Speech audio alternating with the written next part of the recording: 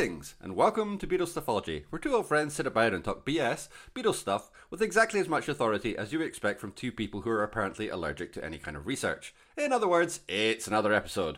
I am JG McCrory, and as always, I'm here with my co-host, Andrew Deacon. Say hi, Andrew. Hello, how are you? I'm doing very well, thank you. How are you yourself? Yeah, not too bad. As you've slightly varied the opening, I thought I'd vary my response slightly too. I appreciate that. It's always good to keep things slightly fresh.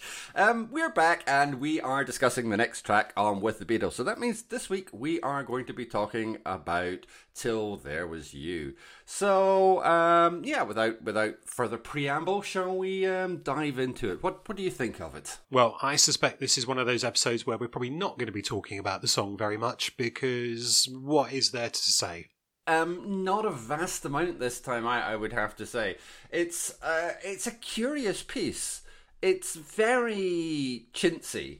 It's very sort of schmaltzy, and it's well performed within a sort of list of parameters, I suppose. You know, McCartney sings it very well. George Harrison's got a really, really good guitar solo. He knocks that out of the park. Very casually, in a way that isn't necessarily his kind of modus operandi at this point in the band, but he kind of really does a good job on it.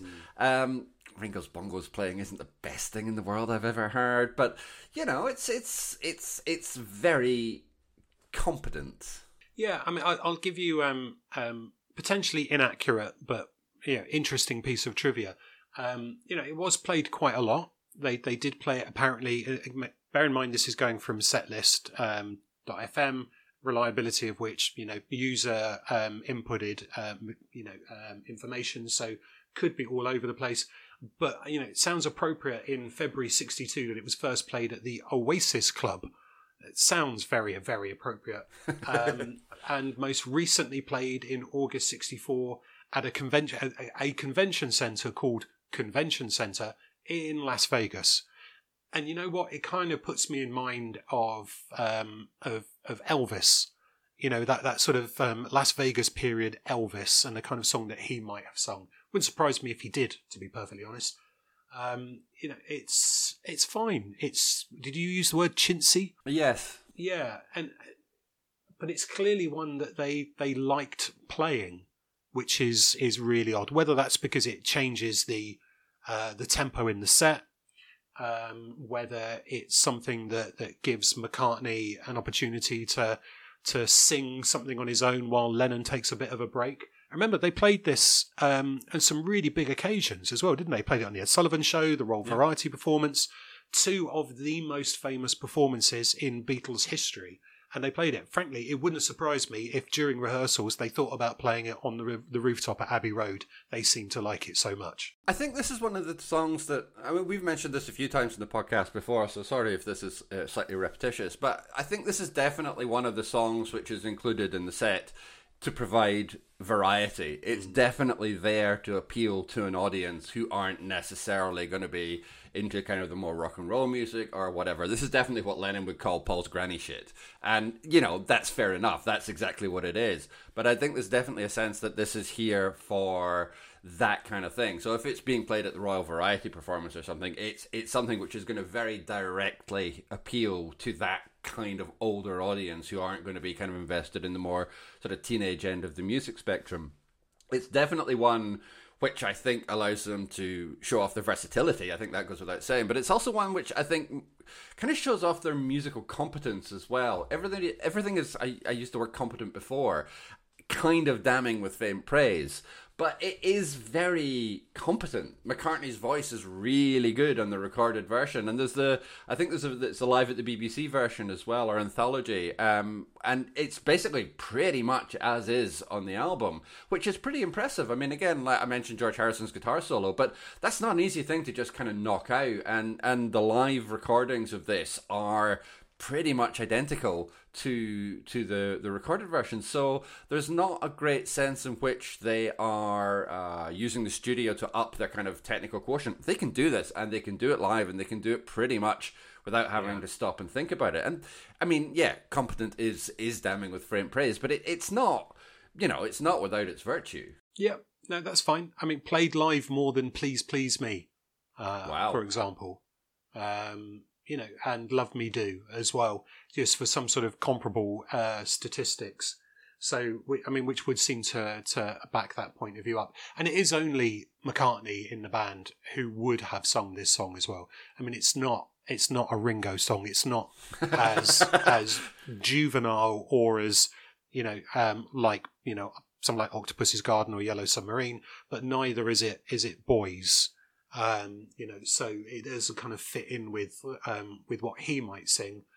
Can't imagine George with his sort of nasally vocal managing it, and Lennon wouldn't have touched it with a barge pole, but would have been quite happy to have sat back while McCartney does it.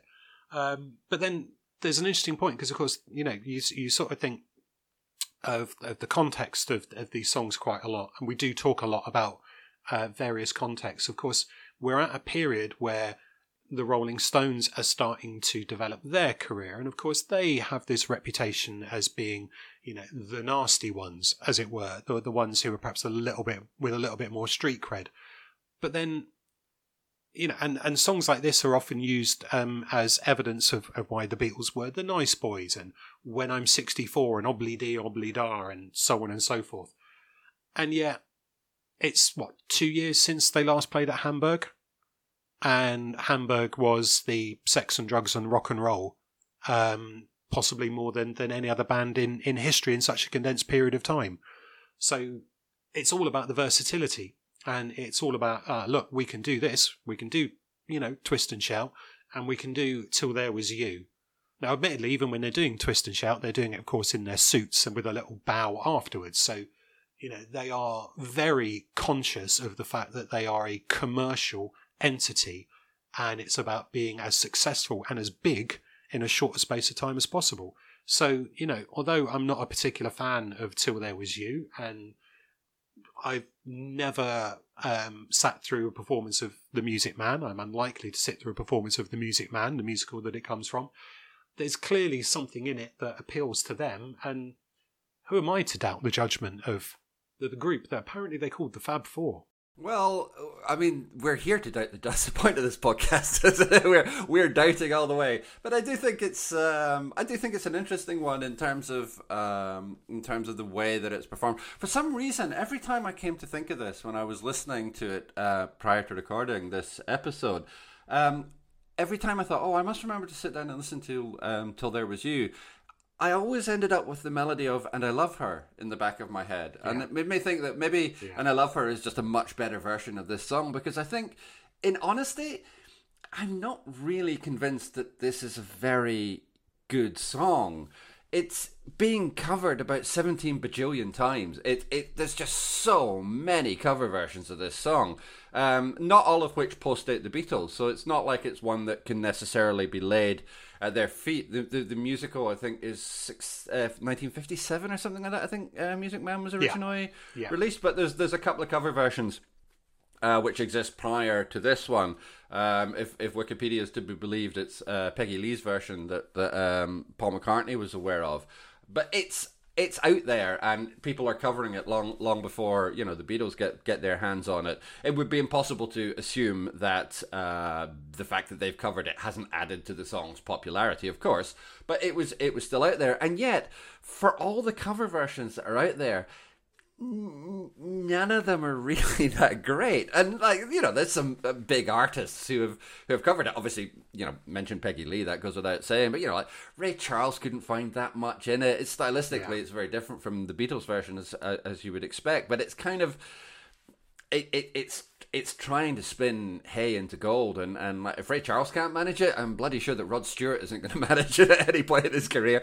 It's just like there's so many versions out there, and they're all either basically the same kind of chintz that the Beatles have got, or they try and stretch the song, like Ray Charles's version, so far out of shape that it's barely recognizable as the same song. And I just, like, after about 5 or 6 different versions, it becomes very difficult to want to listen to any more of them, because they're all basically coming up against the same limitation. And I think that limitation is that ultimately it's just not that great a song. Oh, it would be interesting. Oh, no, it wouldn't be interesting. I take that back completely. I suppose if we were to... how did you change the introduction to about 2 people who basically can't be asked to do the research they really ought to be doing? Yeah. I mean, I suppose technically what we really ought to have done is to at least read through the plot of The Music Man to then work out where the song comes and where it fits in, and therefore possibly whether or not contextually whether it is a significant song in that respect. Because, it's a little unfair sometimes to pull a song out of a musical if it's meant to conform to part of the narrative. I know, you can do it. There are lots of sort of standalones.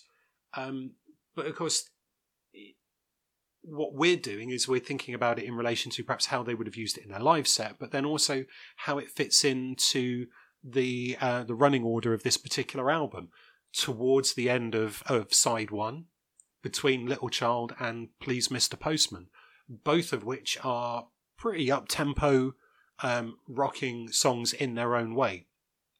So there is that change of pace. There is that sense that they are throwing in something even now just to kind of have that little bit of variety.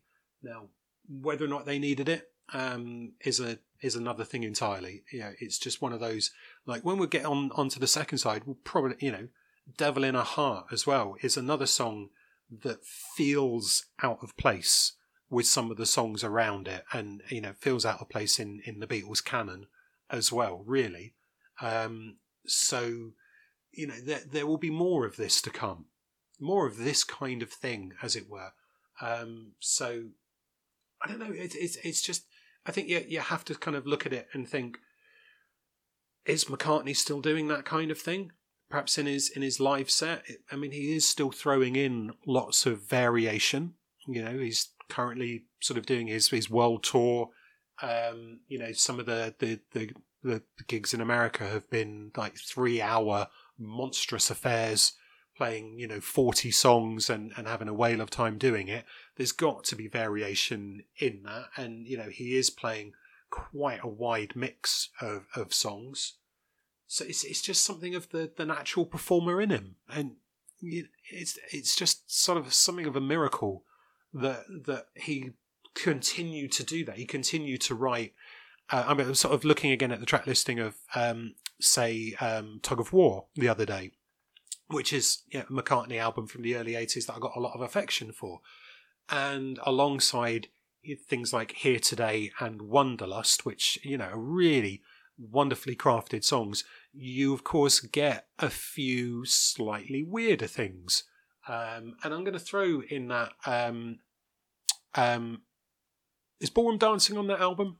Ballroom Dancing is on that album, it sure is. Yeah, which is another one of those oddities. But there's actually Take It Away is it just, again, it's you put Here Today against Take It Away, and you just think, good on you for actually being brave enough just to go, what, I want to show off all of the skills that I've got, so here we go. And Till There Was You is that, linked to the fact that it was probably one of those songs that he learned in the McCartney household.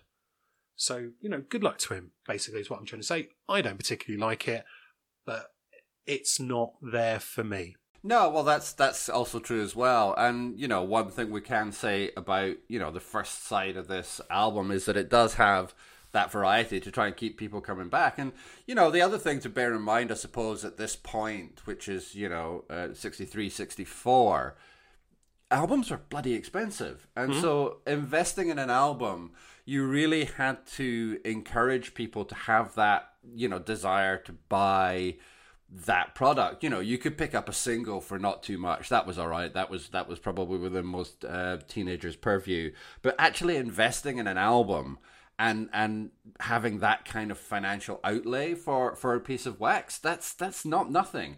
And so if you want to encourage people to put their hands in their pockets, it might well be that you throw in a couple of tracks that maybe somebody's parents might like, because maybe that would encourage them to help you buy it or whatever. But if at the very least, if it's teenagers who are going out and buying the album, putting that extra bit of variety in gives the encouragement for people to go out and spend their kind of hard-won cash on it. And I don't want to do a whole kind of, back in the day kind of routine, but, it was a significant factor.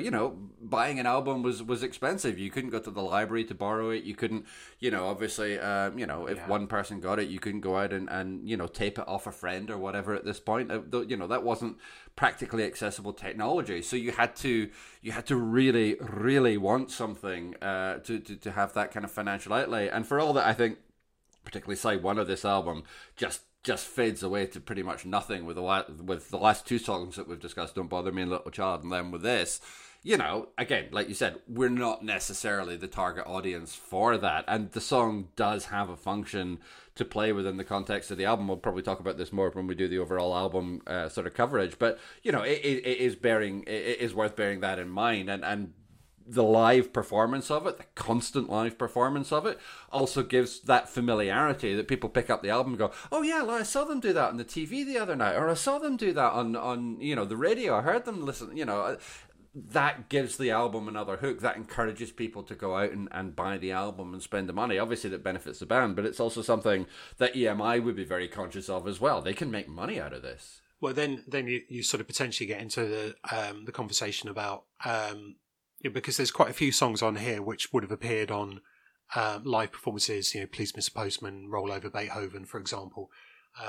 You know, more so than some of the originals.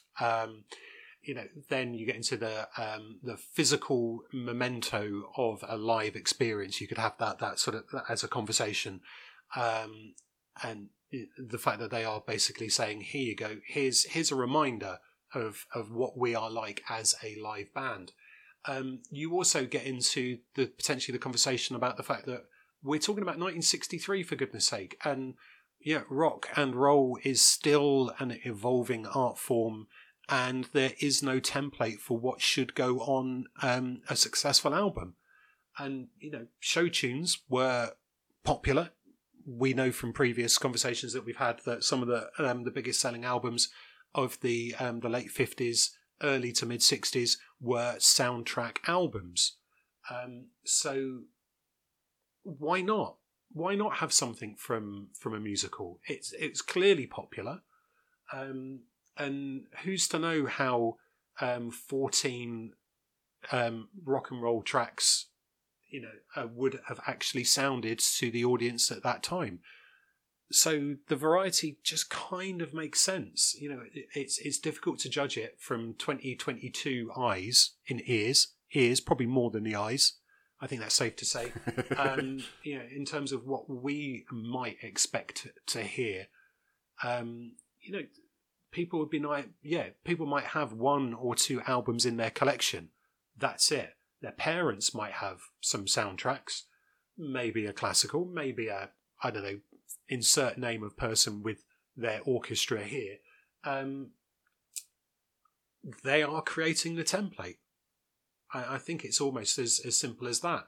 You know, they're making the rules that other people can then decide to follow or to adjust. And chances are that outside, say, the Ramones, you're probably not going to find that many albums that are all one particular tempo, one particular type of song. Because let's face it, Ramones fans, that's true. I don't think Ramones fans would argue that point, would they?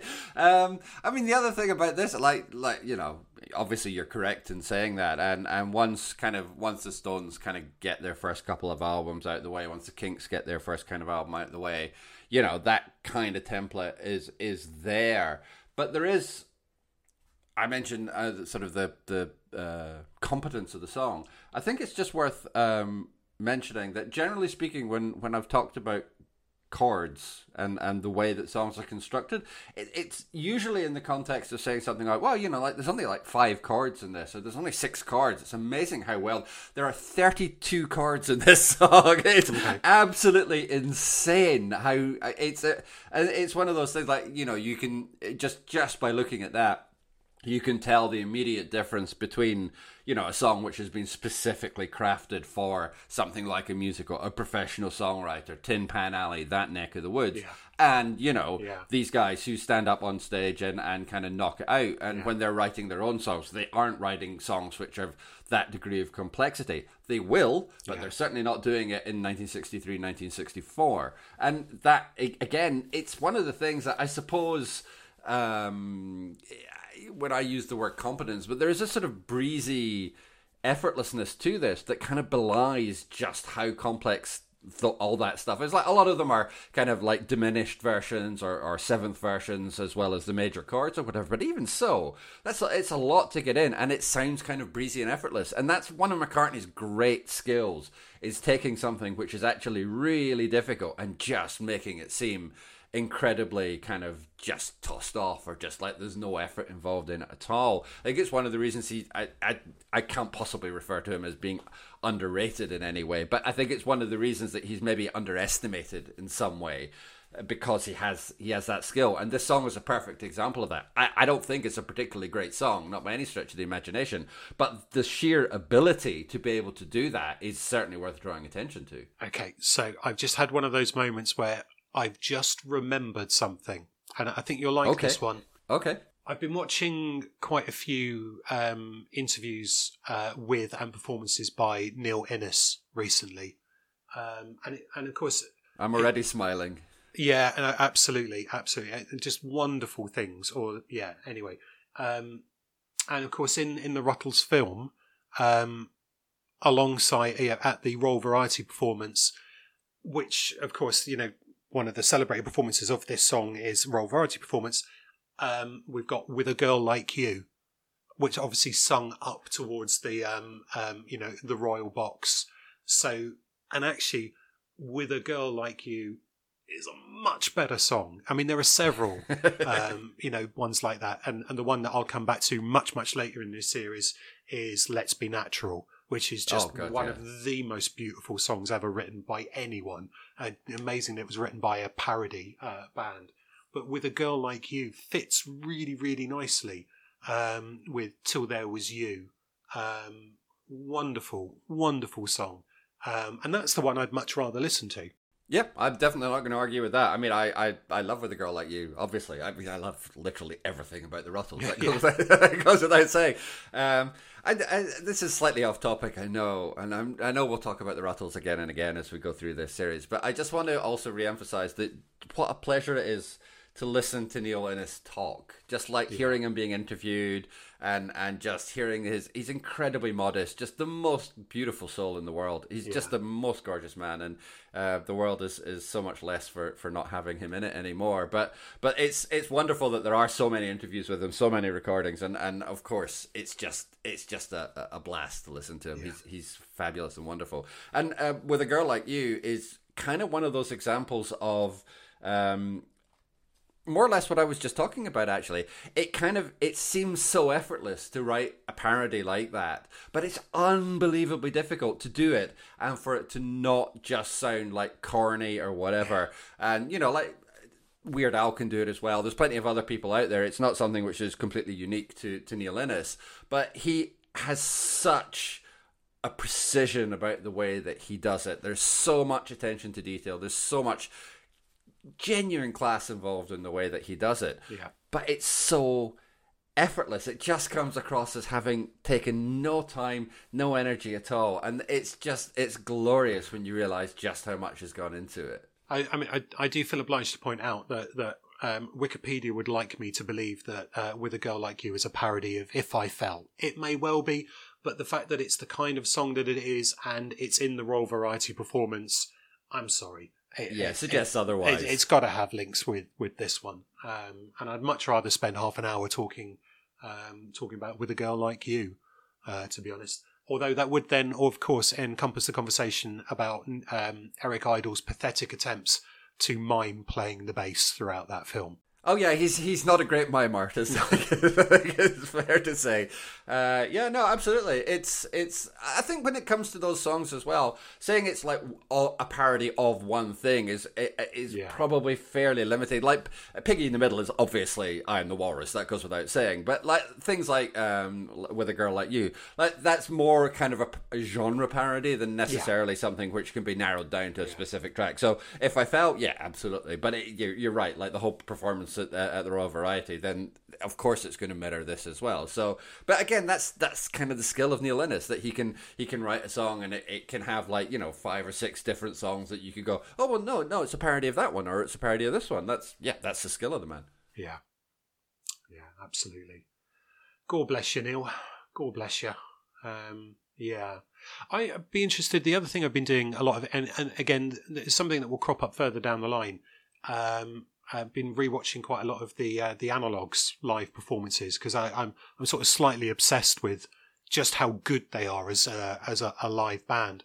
I've started to see a few more crop up of some of the earlier, more simple, more straightforward songs. I mean, I would be very interested to see, whether or not they would be able to expand their full range. And,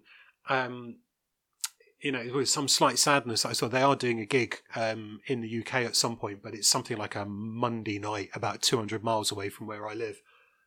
And very, very expensive to get to. But, I think it would be fantastic to see a band like that. It's not a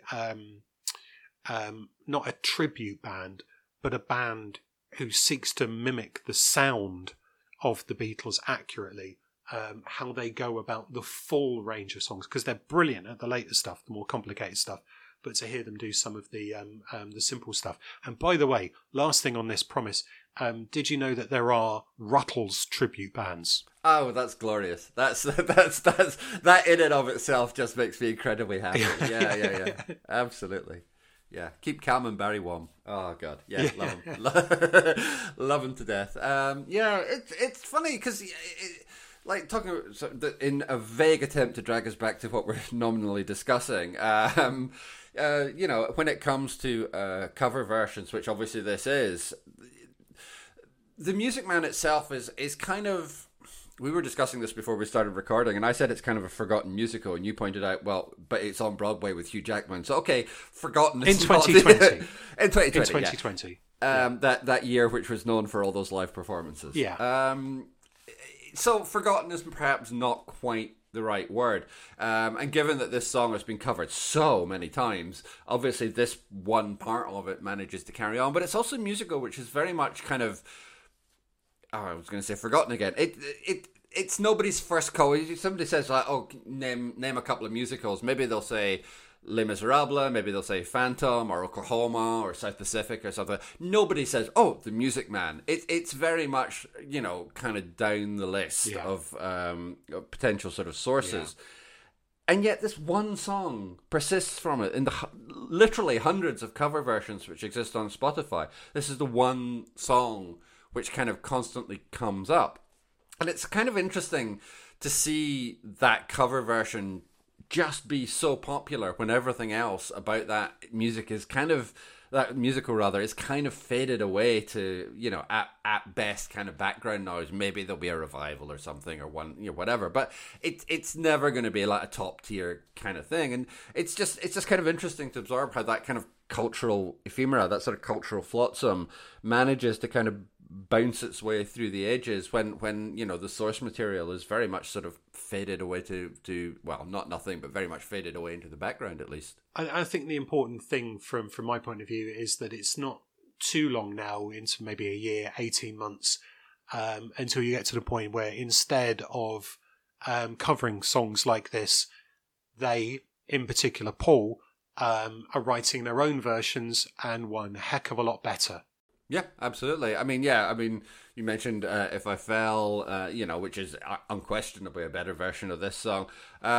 Even things like kind of I'll Follow the Sun, which I really like. We'll talk about that obviously when we get to it, but I think I'll Follow the Sun is a cracking little song. But again, I think you can very much see, this kind of song as that's antecedents. There's definitely roots there stylistically in terms of the way that the guitar works. There's plenty of examples of this kind of stuff throughout their career, and having been very judgmental about this song as is my wont, it's I think it's fair to be judgmental in this song because we have so many examples of something similar being done, just done much better. I mean, what would be interesting would be then if we could be bothered to see if there are any performances where they were doing. I mean, If I Fell was played quite a lot live by the Beatles. I don't know whether or not I'll Follow the Sun was, but to see if they actually end up having performances where 2 or 3 of those sorts of songs ended up in them. I mean, I doubt it very much, bearing in mind that their live act was roughly 25 to 30 minutes. They probably wouldn't want to be varying the pace of it too much. But, just to see what in, say, 64, 65, 66 exactly did make up those Beatles performances. Yeah, that would be very interesting, but it would involve research. Well, it involves browsing on the internet. Well, that's adjacent to research. It is, yeah. Bing it, everyone. Yeah, I haven't used Bing since about ever. Never. But yeah, I'm sure if you want to stick up for it, you go ahead. I'm not feeling the urge right at this exact moment. No. Fair enough. I don't know about you, but I think we've managed to do quite well for a song where you briefly brought up the variety in terms of chords. Great, fair enough. It's if you like, it's the with the Beatles, Dig a Pony. If you want to go for that comparison. Was that the one that George Harrison complained about the number of chord changes in? I don't know, was it? Well, we could just pretend that it is and go from there, which is fine. I mean, that works for me. Yeah, no, it is. Yeah, I mean, it does have quite a lot of chord changes in, and he complained about how difficult it was to play. And then, ironically, I was listening to Wah Wah the other day, and Wah Wah actually sounds like it's just as difficult, if not more so. Yeah, I'll bet it is. Yeah, George, you hypocrite. Well, yeah, he'll be wounded. Wounded, I tell you. Shall we give this a score then? Oh, it's a 5. Come on, don't beat around the bush. That slightly generous. I was going to say 4.5, but okay, sure, all right, 5. I can probably live with 5. Yeah. If I say 4.5, you're going to ask me to justify the half point. I am. Yeah. Ringo's Bongos take it down half a point. Oh, sure. Yeah. It's not as bad. I mean, I always defend Ringo, but on this occasion, I'm sorry, Mr. Starr. It's not your finest. It's not your finest. But then it's not meant to be. It's functional. Is that? Yeah. Okay. Right, yeah. Fine. Okay. All right. 4.5. I'll give it 4.5. Yeah. Why not 4.75 though? Because that's just taking the piss. Yep. Okay. Good. 4.5 it is. Lovely. Okay. Well, we have something slightly novel for us in this episode, which means we've had an email from one of our listeners. Thank you, our listener. In this case, it is Patrick Connor, who has emailed in with the following. He says, "Greetings. I've just finished listening to the It Won't Be Long episode and enjoyed it very much. Thank you very much. I wanted to weigh in with a few thoughts inspired by what you guys said. Point 1, you talked about how there were 27 takes and yet how odd this seems given that it's a straightforward song in terms of its structure and arrangement. That surprised me as well, and then something else you mentioned provided some insight. You talked about how this was never played live and also brought up the classic idea that while you have your whole life to get ready for your first album, you then need to scramble to make the second. Assuming that this wasn't a song that was left over from Please Please Me, such as Hold Me Tight, then they are still basically learning this song as they write and record it. I've written and recorded music as a hobby for 40 years, and I'm working on a song just to record it, as opposed to also rehearsing it a lot for a live show. Then it takes me longer to get finished, and if I don't have the context of having been working on it for a while, which... Yes. Yeah. Point 2 was, I agree that this should have been part of... Because there's 3 points. If you read the next two, I'd have forgotten the first one, such as... Well, first and foremost, thank you very much for accusing us of providing insight. I really do appreciate that. That's a most welcome piece of feedback. Yeah, you're right. And I suppose, actually, at this point, I should own up to the fact that I have now watched... the whole of the Peter Jackson oeuvre, and you can actually see how the songs develop in that as they that's a fair point, and that does provide a look at how the songs develop in the studio themselves, and they're basically learning it. So fair point. I'm quite happy to admit that I've not sat in a recording studio, that I am just like Joe Mugg carping on from the sidelines, but yeah, it's interesting to get that kind of feedback, and I'm assuming that this is an email that you've selected from the many that we've had so far. Yeah, naturally, obviously, from the bulging bag of one email. Yes, absolutely. Patrick's second point, I agree that this should have been part of the live show. It is such an infectious song. Like you said, I could picture the bow after the vocal ending. Well, you're Mr. Bow, but yeah, I entirely agree. Yeah, I think this would be a fantastic song to play live. But let's get on to the controversial one, though. Okay. Point 3. With regard to your ranking system, I've done a lot of Beatles ranking and read and listen to a lot of it as well. The Big Beatles Sort Out podcast has been really fun to listen to. While it's all in good fun and all that, I've come to realise that my problem with ranking systems is that they don't account for context. I can apply certain criteria and conclude that Strawberry Fields Forever is a 10 out of 10.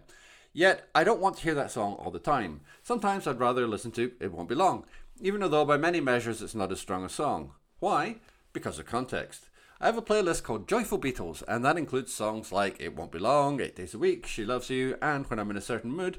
Those are the songs I want to hear. In that moment, those songs rank higher than Strawberry Fields, A Day in the Life, Something, or any other classically considered top Beatles songs. If anything, the rankings for me now come down to deciding what I want on my Joyful Beatles list. Thank You Girl, for example, did not make that playlist, although it is quite joyful. And the internal rankings of, with this type of song, what do I like best, has become more interesting to me. Again, having said that, have fun with your rankings and I will enjoy hearing them. Well, okay. Yes, I think there are many problems with ranking systems. So I'm quite happy to agree with that. I also think that Something, although it is the most streamed Beatles song on Spotify, is hugely overrated. However, I'm firmly of the opinion, and this is sort of up there in terms of opinions with the multiverse. Okay, so please bear that in mind, that every song is the best song ever for 15 minutes. At some point, contextually, someone, somewhere, will be thinking that whatever song is the best song ever. For me, at the moment, I think the best Beatles song, or certainly the one that I want to listen to the most, I don't know why, is Sexy Sadie. I'm listening to that a lot at the moment and it's running through my head. It's a brilliant song. Give me another couple of weeks and I'll have moved on to something else. So yeah, completely agree. Rankings are shall we say, an inefficient and inaccurate way of dealing with something that is primarily subjective, but they're also a little bit of fun, and allow me to rib you every so often about your 0.5s. Yeah, well, I'm quite happy to be ribbed of 0.5. I have no problem with you calling me out of that whatsoever. It's good to get pulled up on these things from time to time. You know, have somebody say, well, why? Yeah, that's absolutely fine. I really enjoy doing the rankings. I think it's terrific fun. And that's all it is. It's just good fun to have the opportunity to balance things against each other. And, you know, it's not a science. It's not anything other than... really an excuse to give us a reason to come round to talk about the song that we're supposed to be talking about when we get to an end of the episode. That's kind of its principal function. But it's also just fun. And, you know, if it makes you think about a song in a slightly different way, if it does push a different context onto you, I think that's fine as well. And, I think Patrick has a fair point that, sometimes you want to listen to, a sprawling psychedelic epic, and sometimes you want to listen to a toe-tapping little tune that just gets stuck in your head. And, sometimes using a number to push those two things up against each other and see how they juxtapose is good fun. So, yeah, absolutely. Strawberry Fields, 10 out of 10? Well, interesting. Okay. Yeah. That'll be a discussion for another day. Yeah. Look forward to that one. There are some sacred cows sometimes that need to... Is that the metaphor? I couldn't work out in my brain whether it was sacred cows or golden geese. But whichever way, there are received wisdoms, there you go, that'll do, that I think sometimes need to be challenged. Orthodoxy, if you will, that needs to be revised. I, for one, am very much looking forward to defending Mr. Moonlight. That's all I can say. Anyway, thanks, Pat. Very much appreciate your email. And we look forward to getting some more and discussing them as well. Okay, fine. Then you can contact us by email. We are BeatlesStuffology@gmail.com. We're on Twitter @Beatles_ology. And you can find more of my writing about TV, movies, music, and a whole bunch of other stuff at www.jgmacquarie.scot. Please like, rate, and review us on whatever podcatcher you're using so that more people can find the show. Next episode, it's going to be another cover version. So we are going to be talking about Please, Mr. Postman. But until then, keep listening.